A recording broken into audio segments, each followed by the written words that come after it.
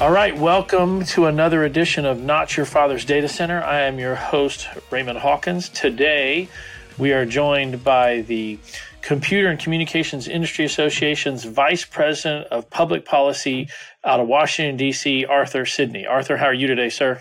I'm doing great, Raymond. How are you? I'm doing great. There's a lot in that title. So if you don't mind, we'll lead right off with, first of all, the Vice President of Public Policy. What do you do? And second of all, what does the Computer and Communications Industry Association do? Great. Well, thank you for that question. I'm Arthur Sidney. I represent the computer and communication industry. We are a 50-year-old tech association. If you can imagine that. I don't even know what tech was like 50 years ago. Yeah, well, what were we representing 50 years ago? I don't know, but we were doing it and doing it well. We represent small, medium, and large tech companies, and we have an interest in, of course, the issue we'll be talking about today, representing a lot of the companies that are affected by these bills: Google, Apple, Facebook, Amazon, amongst others. And so we deal with, our mission is open markets, open systems, interoperation, transparency are all things that are the bedrock of the Computer and Communication Industry Association.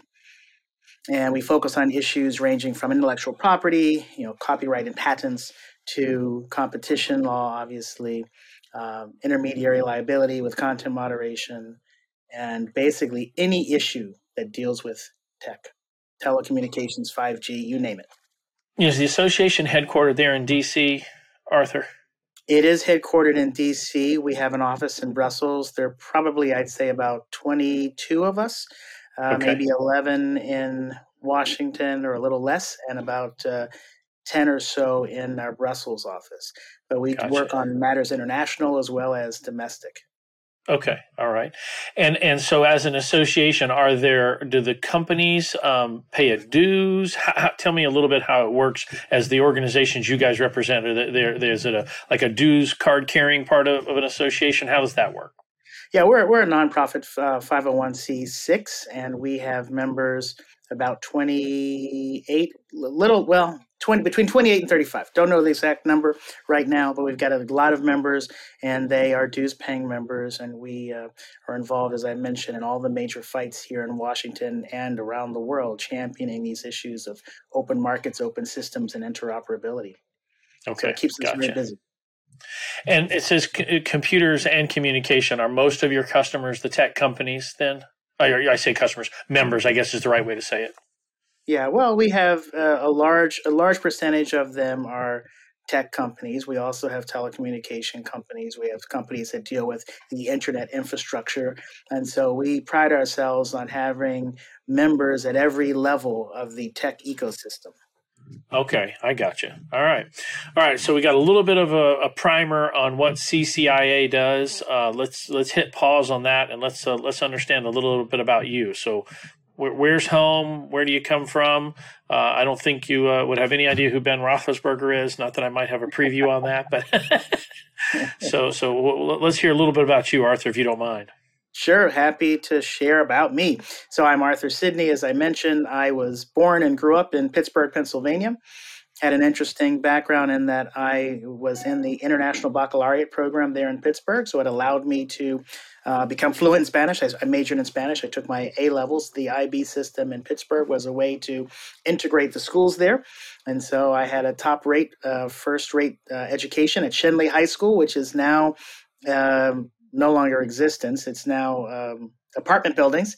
But wow. Andy Warhol and a bunch of great folks went there, a lot of jazz greats. And it's right in downtown Oakland in Pittsburgh, one of the cultural centers there. Pittsburgh's a great cultural town. But yeah, I did international baccalaureate, which I'm very proud to say. I studied Spanish, was one of my majors, and it also afforded me an opportunity to get advanced credits in college, which I then later used to study abroad in Africa and do some other cool things and have extra credits to graduate early. So it was a great educational opportunity. It was a public school, so that's a pitch for public schools. Yeah, for public school. All right. And another claim to fame for Shenley High School, it is not mine, I just happened to have gone there, is that it was the first multi-million-dollar high school in the country. You can look this up on Wikipedia. Yeah. Wow, really? Pittsburgh, yeah. So from as far as a building perspective or from a budget perspective, first multi-million-dollar building ever? I'm assuming it's the building. I didn't Building, look yeah. too deeply. I Googled it myself. Sometimes Yeah, I get yeah. nostalgic since dear All Shinley right, High is no Shinley. longer there. Yeah. Yeah, Shinley yeah. Spartans. The Shinley Spartans. All right. Very good. All right. Well, And then, and then from there, to keep talking about me, if you want to know a little bit more, I went to yeah. Vassar College after Shenley, majoring in international studies and Africana studies. And so I spent, as I shared before, a lot of time on the continent of Africa, and minored in Spanish, economics, and I think religion. I had a lot of interest. I was a nerd All right. through and through. We got to spend some time on Africa. Where in Africa did you go? So my first time in Africa was in Kenya and Tanzania, where I studied back in the early '90s. The early '90s. I was trying to fact check that day. It was the early '90s, and studied at U Nairobi. I went through the Sarah Lawrence exchange program there, and I was able to study Kiswahili, amongst other things. The other thing that's interesting about me as well, because of my international baccalaureate background, I have a knack for languages. So I'm fluent in Spanish, speak Portuguese, studied Italian. I'm not fluent in Italian. I can read it, but speaking, not so good. And studied Japanese. So I've loved all things international, enjoyed travel, and Vassar afforded me that opportunity with a great liberal arts education. It was just a great education. And then from Vassar, I went on to Howard Law School, and there I was still involved with international law was one of my passions.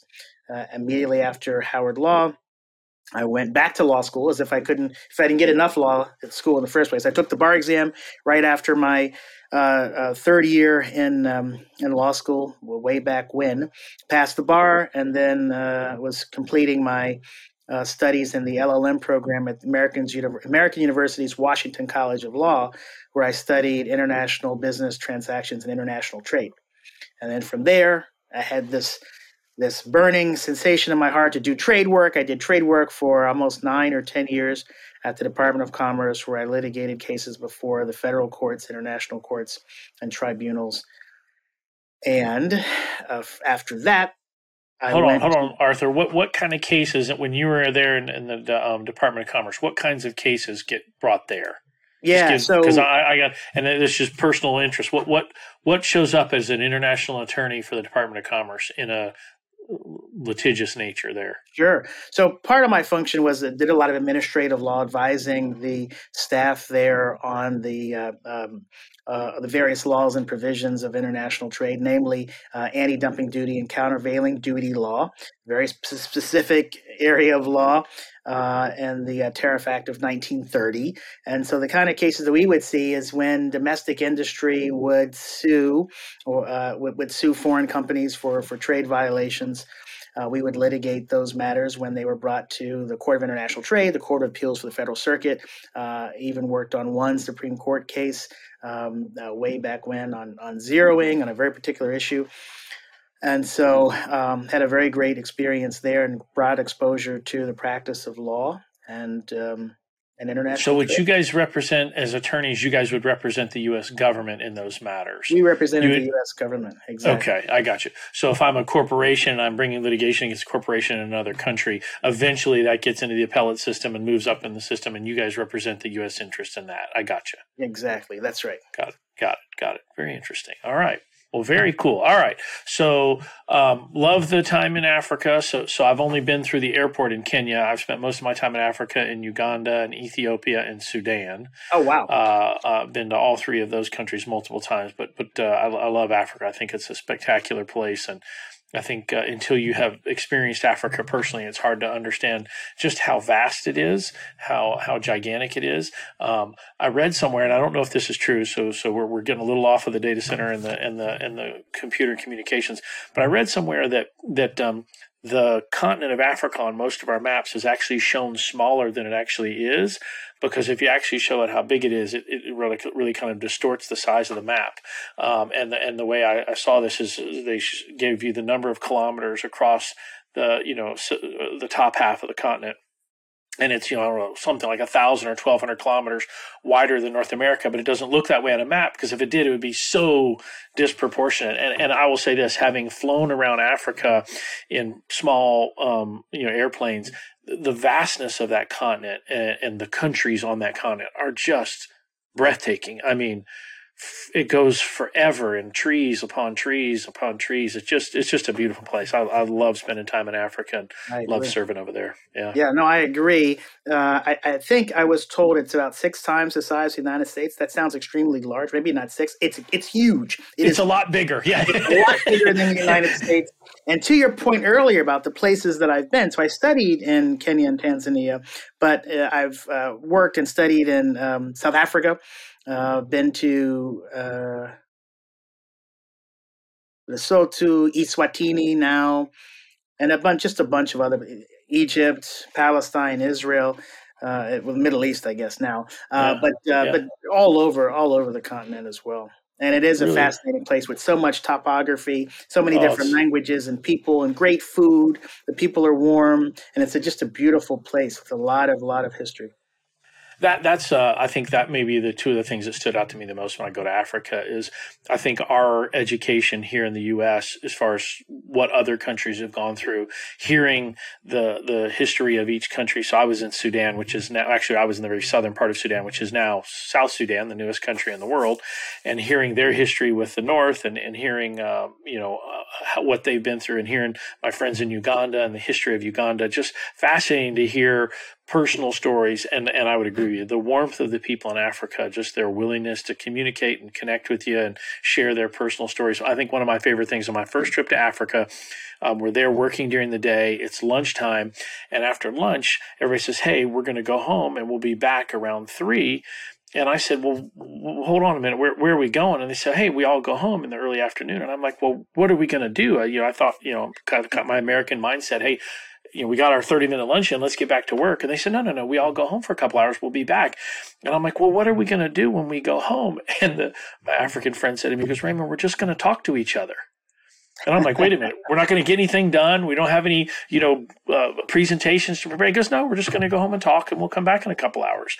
And I just love that spirit and that warmth and that connection and that friendship. I mean, and they were like, hey, Raymond, come home with us. I just thought that was great. I really, really love it there. All right. So anyway, isn't that interesting? To your point, if we did more of that here, just spending time talking to one another, fellowshipping with one another, what a better place. Here. Already a great country, but what a better place it would be, respecting our fellow humans. Yeah, better understanding of each other and a better appreciation. And anyway, I loved that. That to me, I mean, a real personal story of warmth. Hey, Raymond, please come home with us. We're just going to hang out and talk for a couple hours, and then we'll come back to work and we'll get everything done today. But we just want to spend time together. I think that's we don't do enough of that.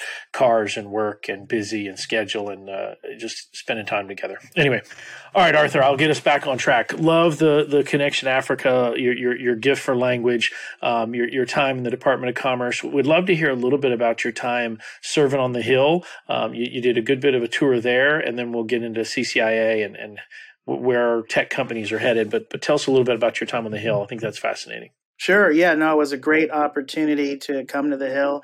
I had wanted to come to the Hill for a while, and one of the concerns that I had was that I was getting a little long in the tooth. And when I looked around at Hill staffers, every time here in Washington, when I would see Hill staffers, they looked very young and bushy-tailed, and I was getting more older and not as bushy-tailed. And so the opportunity came where I was able to start with a member from Texas, Congresswoman Sheila Jackson Lee from the great state of Texas down there in Houston. Houston, right? I was going to say she's out of Houston, right? Yeah. And so I worked with her for about a year and some months. I think a year and 2 months as her legislative director, directing her legislative team and her agenda there.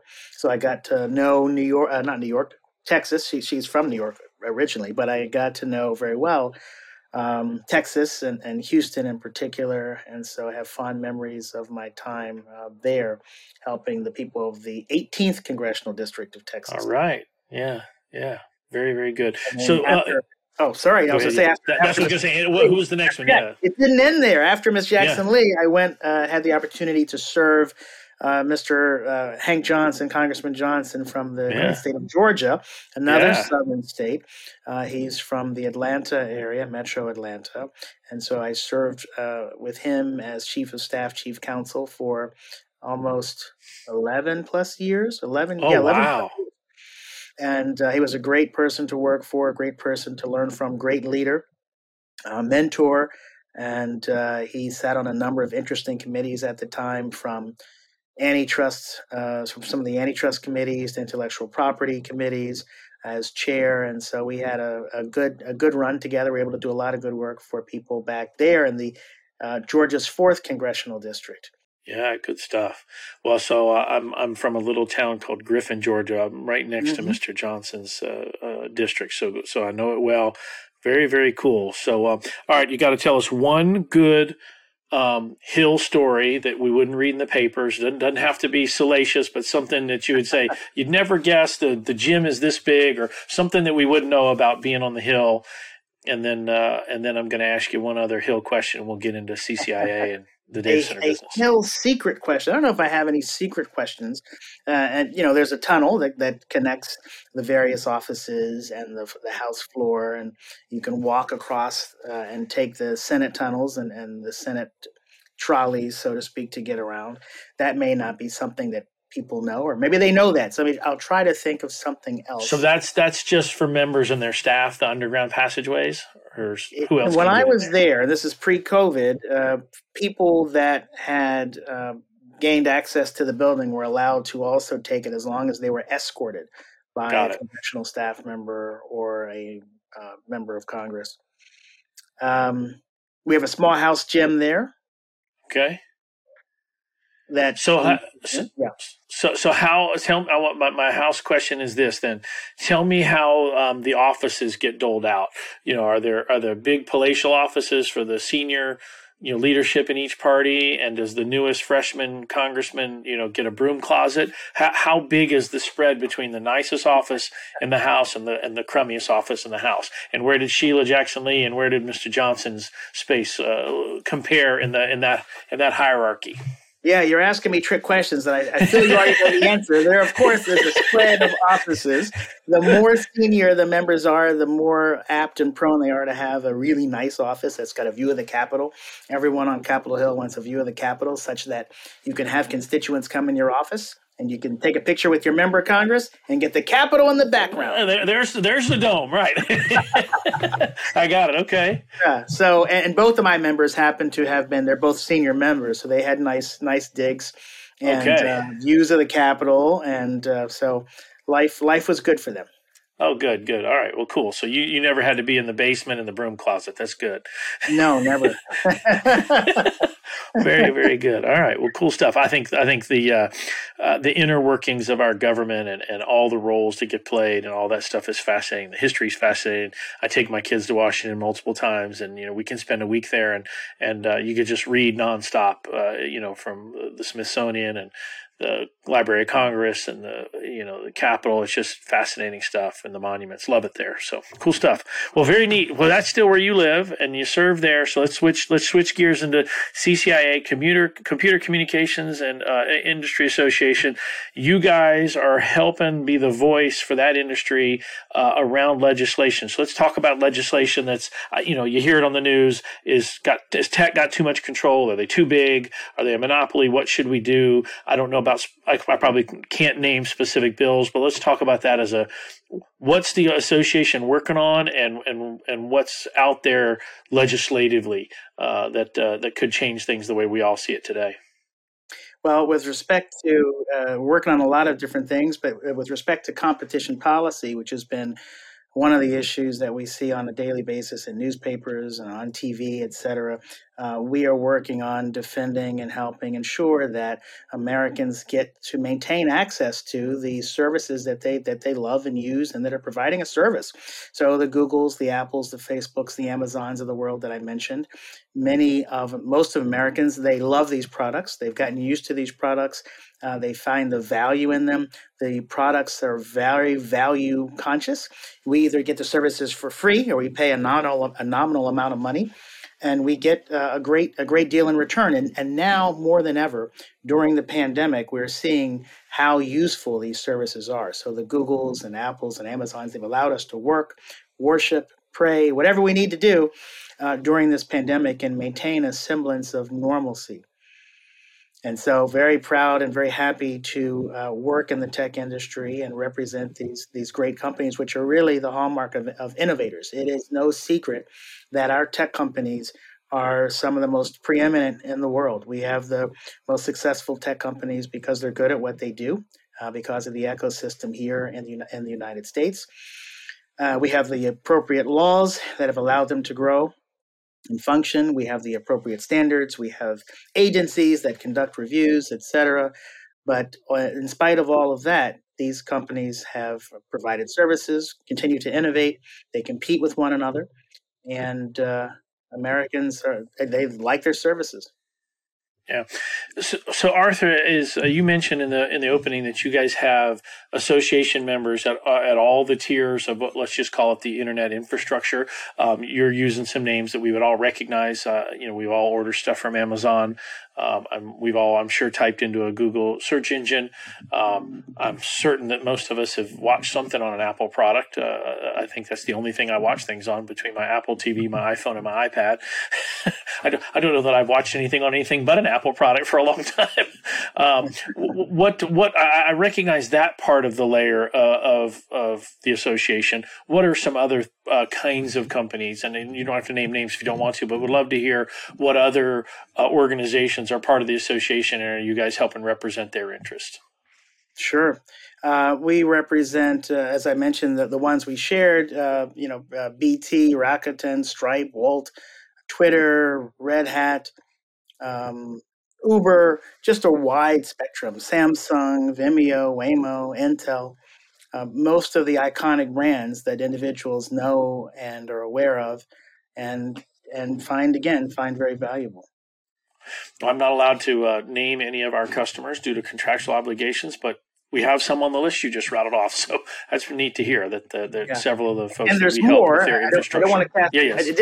I didn't mean to cut you off. I apologize. No, all good. Yeah. But I didn't want to cast aspersions. We have, like I said, nearing over 30. So that was just a sample of some of the members, and no slight against the ones that I didn't mention. But you were trying to get a sense of the breadth of the association and who we represent. And I don't know if I need to go through the entire list so as not to. Nope, that's great. Okay. No, that's great. You mentioned Brussels. Could you tell us a little bit? I think as we alluded to a little bit with our Africa conversation, we tend to see the world through red, white, and blue glasses here, and not think about the rest of the world. What does your Brussels office do? International law? How does that impact the members of the association? You mentioned BT, so I'm assuming you've got some non-U.S. based customers as well, or association members as well. Talk to me about how Brussels and the U.S., your D.C. office. What kinds of issues are you guys both working on, and how are they alike and how are they different? Sure. Well, I will share that in both Brussels and the U.S. We are we have mostly U.S. companies. There are a few that are non-U.S., Rakuten and others, but the mission in Brussels is the same as ours. They support the membership, and they support U.S. technology competition and innovation. And sometimes there is a connection. There is our paths cross, and we align on things. For example, in the EU, they are working against the Digital Medium Act and the DSA, Digital Services Act, which are companions to and similar to the U.S. Antitrust regulations that we have put before us today that we'll be talking about. And in the same instance there, the DSA and the DMA are targeting U.S. tech companies, which, again, are the most preeminent in the world. So even there, Europeans are taking, having their opportunity to do new opportunities to do tech regulation, which are focusing on our companies. And we have problems both at home and abroad, and frankly around the world, because our companies, and the ones we mentioned in particular, the larger ones, Google, Facebook, Apple, and Amazon, are so successful. They're in the crosshairs around the world.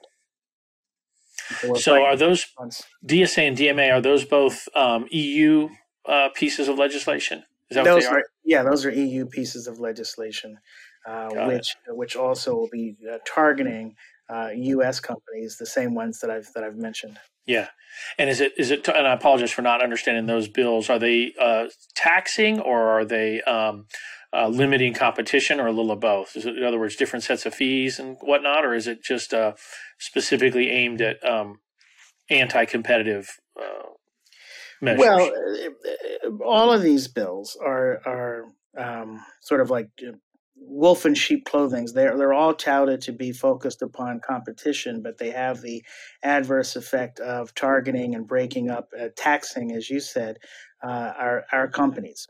And the impetus for doing so is different in different jurisdictions.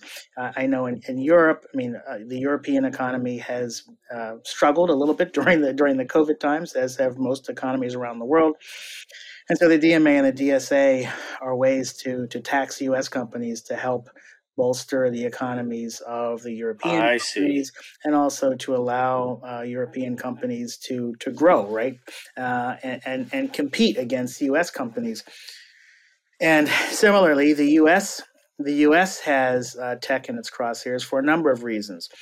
Some believe that tech is just too big, and as a result, because it's big, they think it's bad. But big by itself doesn't mean it's bad. Big means you're successful. And as long as you're not doing anything that is anti competitive, usurious, bad for people, bad for consumers. And, tech is also, at least in the United States, it becomes a very political issue, whether it's content moderation or antitrust. It is very politicized. And so we live in a Are place. there currently any bills on the House, Arthur, or excuse me, are there any bills on the Hill, period, either side, that are addressing or moving through the system? Is there anything coming down the pipeline in the U.S. Around our tech companies?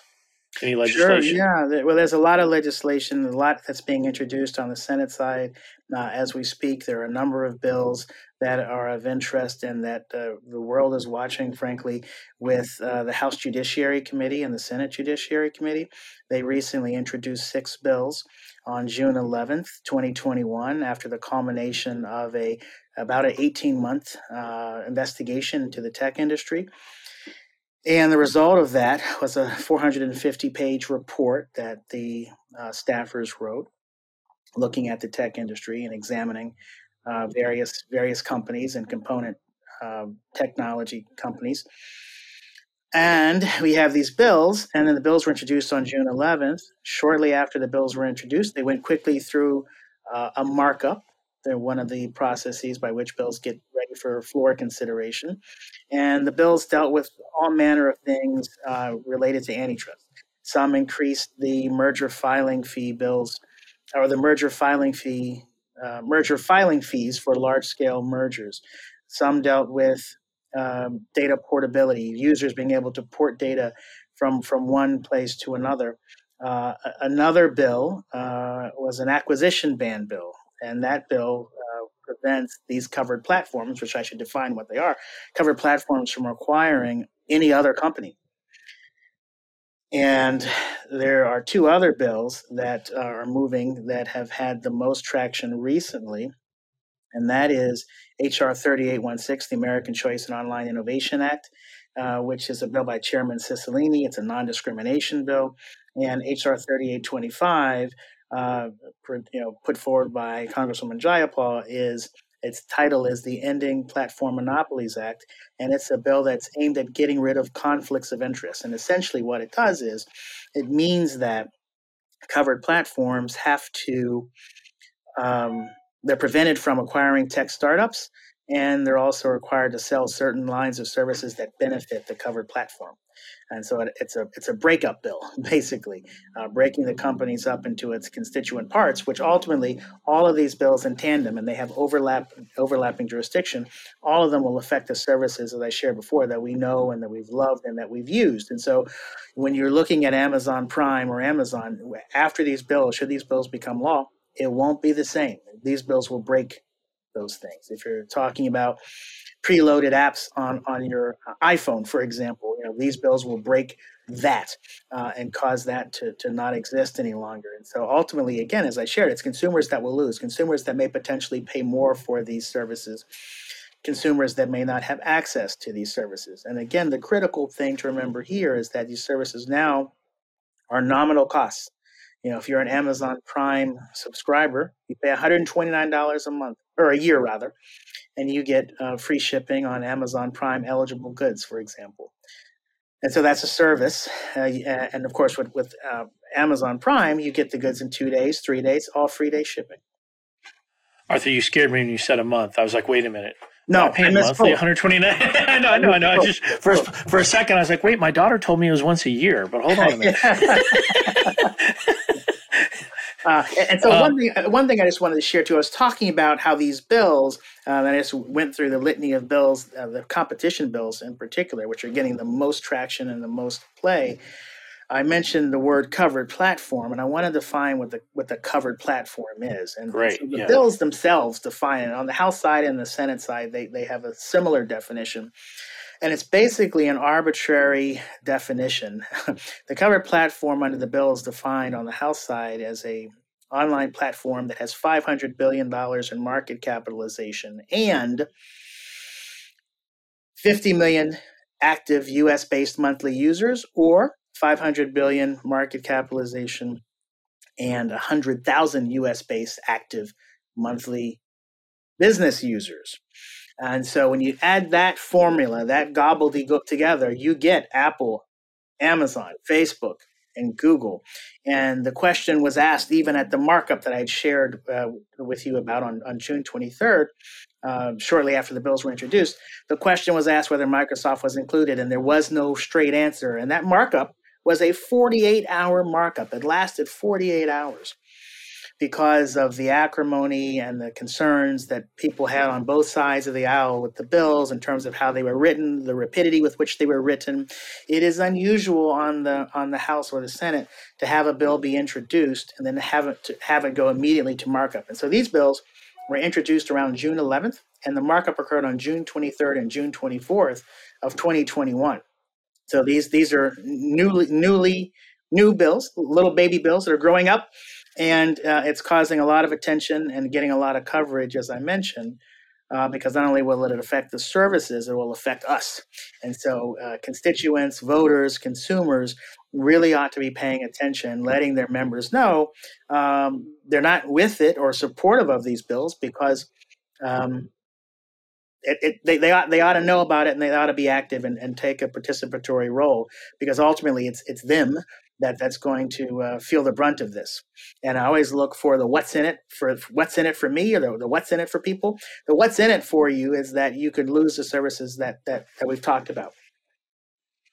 So I'm assuming CCIA is working to either change these bills or stop them from an industry association standpoint. Is that an accurate assessment?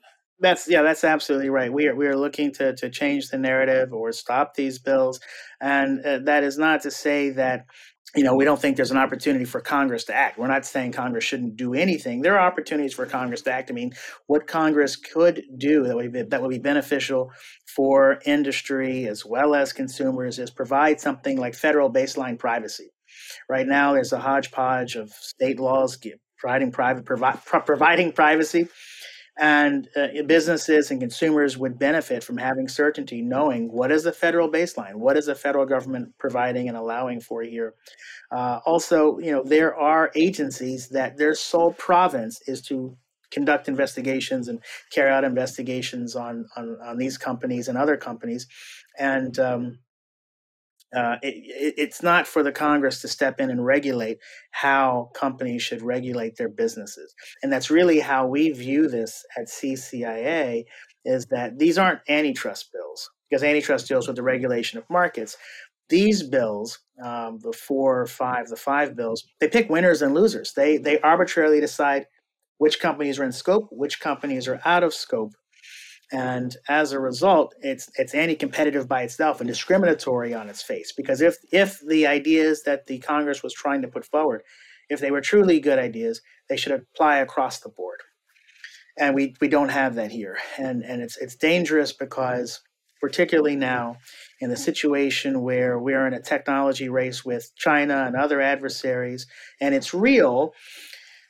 And I say it's real because, every day we're seeing articles about Chinese surveillance against U.S. companies and U.S. citizens. There's cyber attacks that are happening with great frequency, and so these bills are regulating the business practices of just a handful of U.S. companies.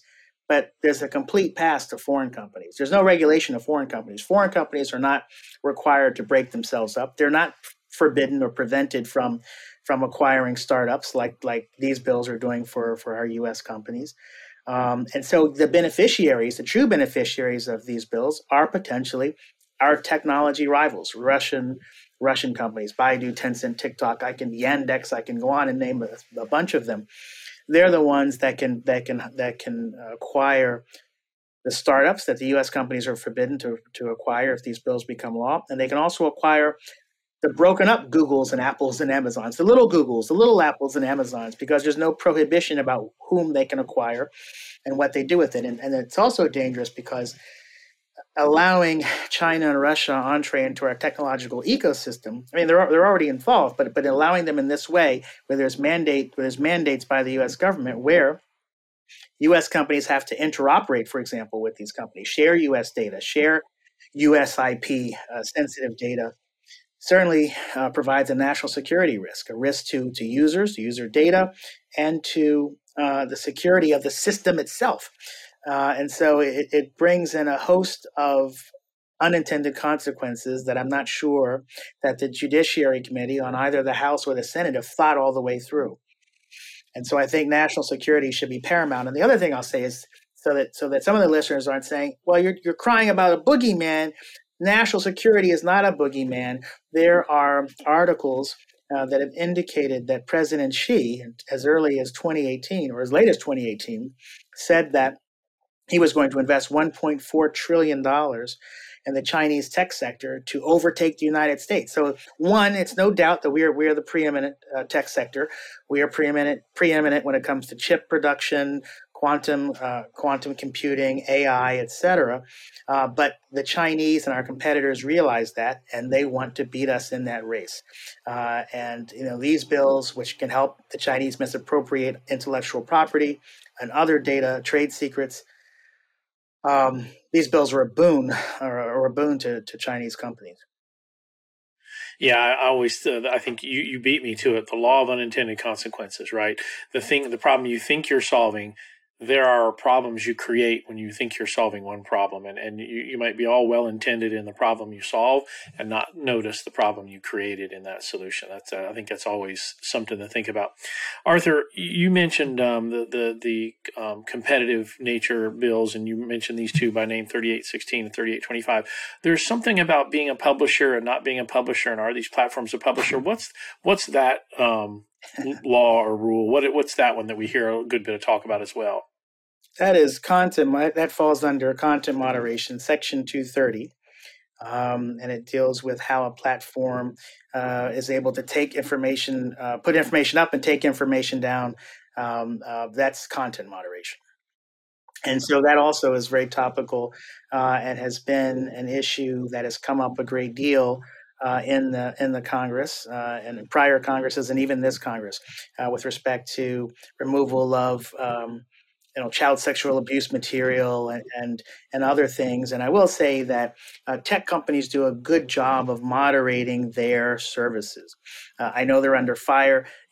Content moderation is a messy job. You have bright line rules, but there's also rules that occur and decisions that are made in the moment, right? And so what we hear a lot from conservatives, in particular, when I go and talk to conservative offices on the Hill, is that there's an anti-conservative bias in that platforms, if you will, take down content that is conservative, and that's simply not true. It's anathema to the business models of the platforms to take down conservative information. But the platforms do take down content that is harmful, that is misinformation, that is disinformation.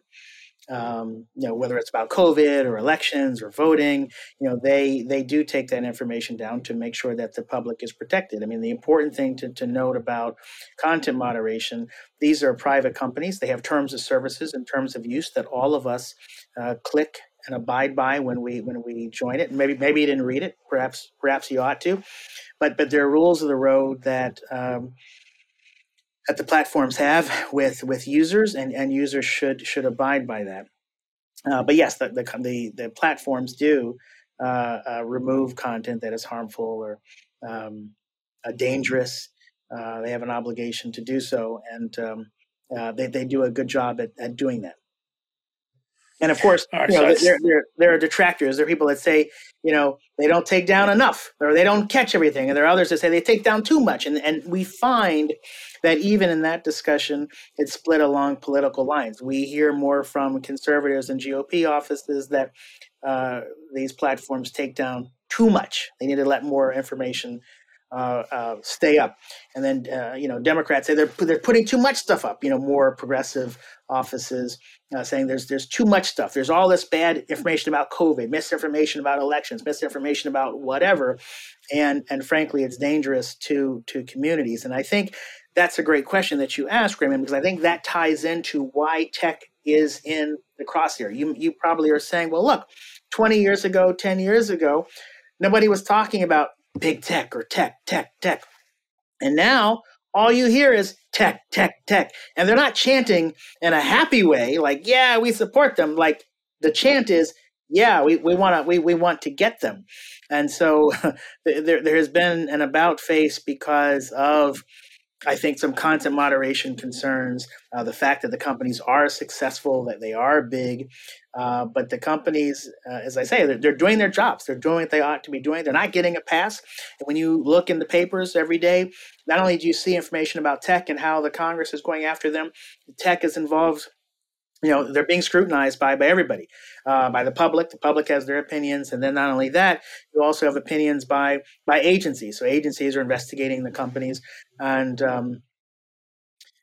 there's been a change in how we view technology. We're no longer the golden people of the world. We are in everyone's crosshairs. But nevertheless, I think it's great to work for CCIA because we're championing the good fight and we're ensuring that people have access to the technology that they need. And that again, that we really enjoy. I mean, no one would have qualms about Amazon Prime. You opted, Raymond, and you're to pay for Amazon Prime, so you find the value in that service. We all enjoy getting. I know myself, especially during the pandemic, it's been great to order something online and have it come in 2 or 3 days or 1 day. It's phenomenal. It makes life very convenient, very easy. And that's the beautiful thing about tech. Tech has become so integrated. And when I say integrated, the systems themselves have become integrated. For example, using Google search and Google Maps, they're integrated systems. So, if you were to do a search right now on your computer about best pizza places near you in Dallas, the results would appear organically and in search, and they would also appear simultaneously in Google Maps. And that's convenient because then hey, I only have a half an hour. I got an hour to get to Pizza Hut or wherever I'm going. I want to get there, get my food, and come back. Well, these bills that we're talking about, in particular 3816, the American Choice and Innovation Online Act, would prevent a covered platform from, because it's called a non-discrimination bill, it would prevent a covered platform from preferencing the covered platform's own products, business, service, or lines of service over another business user. And it also says that all business users have to be treated the same. And so now that Google search you just did, because it was so integrated with Google Maps, that's a preference, which now is illegal under the bill. And when it's illegal, what that means is the penalty for infringing upon that is 15% of the revenue of the covered platform. That's a lot. These are multi-billion-dollar companies. That's huge. And there's also greater powers to the agencies that I've already talked about that are conducting these investigations, like the FTC and the DOJ. So there's widespread injunctive relief powers. And so going back to that example, when you're searching for best pizza places near you on Google, and let's say this bill became law, and the FTC brings a lawsuit, and they seek an injunction, what does that mean for the rest of us? If we're enjoined from Google, Google search isn't just going to stop the Google search for you. It doesn't cut off the valve just for you. I don't know. You're talking about unintended consequences. I don't even know how that would work from a practical standpoint. But the bills are fraught with problems, yeah. Complex problems call for complex solutions. Arthur, you mentioned that our chant against tech has changed in the last decade. Did make me think. People success breeds contempt, and I think we can think of a current or modern day iteration of it. Folks don't. You think of in mine and your childhood, the Pittsburgh Steelers were a bit loved and hated because they were a dynasty. Heavy is the head that wears the crown, right? I think Right. Is what's happening to our tech friends as they continue to grow and be successful. That breeds some contempt in the marketplace, just like we think of our greatest sports franchises that are people love to hate here in Dallas. The Cowboys haven't been good for a long time, but there was a while there where people love to hate the Cowboys too. All right, Arthur, we're going to come full circle. Here's my last question for you. This has been great to understand what CCIA does for the tech industry and for consumers. What I'd like to hear is, in your 12 years on the Hill, what's the one piece of legislation that either out of Mr. Johnson's office or Ms. Jackson Lee's office that you're the most proud of, and why? That'll be a great way for us to end. These are great table topic questions.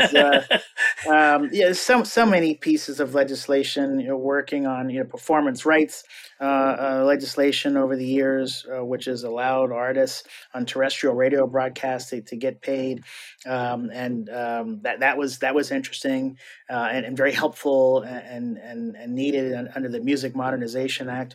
And trying to think, there's so many different things that we worked on, from issues related to criminal justice reform and working on equalizing the crack cocaine sentencing disparity, which has nothing to do with technology, but certainly is something that is topical, and it affected generations of people where their parents and loved ones and family members were incarcerated for long periods of time because of that sentencing disparity. And so it's not one-to-one with crack cocaine and powder cocaine, right? Powder. Thank you, powder cocaine. It's obviously not an area of expertise for either of us. Right. Exactly. But I knew where you were going. Thank you. Yes, but it is small. I think it's 10-1. So it's better, incremental steps.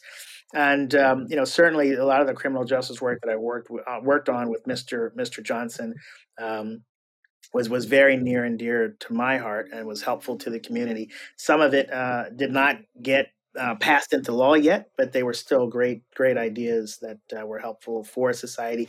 One of the great things about working in the Congress is you have a lot of quixotic and ideological ideas, right? Ideological things that you want to get put forward, and so the Congress and the members of Congress sometimes will suffer that with you and allow you to really put your imprimatur and try to help be of service to people and constituents. And so we worked on all kinds of really fascinating and fun things, and had the opportunity as a result to meet a lot of interesting people. I think, to your point we raised earlier, everything is about connecting with people. And if we're not connecting with people and helping one another and lifting one another up, then what is the point? What is the point of being in these roles? Whatever role we're in, whether we're doing podcasts, whether we're doing, serving as a VP for an association, whether we're serving as an attorney for the government, or at the House of Representatives, we should be of service to each other. Here. Well, Arthur, I think that our political discourse focuses far too much on what separates us. I always find when I spend time with friends of mine from the other side of the aisle that we agree on 80 or 90% of life, and there are very few things that we disagree on, and even in those, we disagree on them in matters of shades. There are almost nothing that we're diametrically opposed on, and I know that doesn't make for interesting TV or radio or newspapers, but I find we have far more in common with each other than we have in opposition with each other. And I wish we'd focus on that more than anything else, because I think we're all generally trying to do the same thing: raise healthy families and balanced kids and provide and love each other well. And I wish we'd focus on that far more than other things that set us apart. Well, you said this was your first ever podcast, Arthur. You did awesome. You're a fantastic guest, easy to talk to. We loved having you, so much so we think we're going to have you back to talk about more legislation and time on the Hill and more business in CCIA as we watch HR 3816 go through and 3825. It's really been fun having you. Thank you so much. I appreciate it. Thank you for the opportunity. I enjoyed talking with you. It's been great to share some ideas, and thank you for inviting me on the show.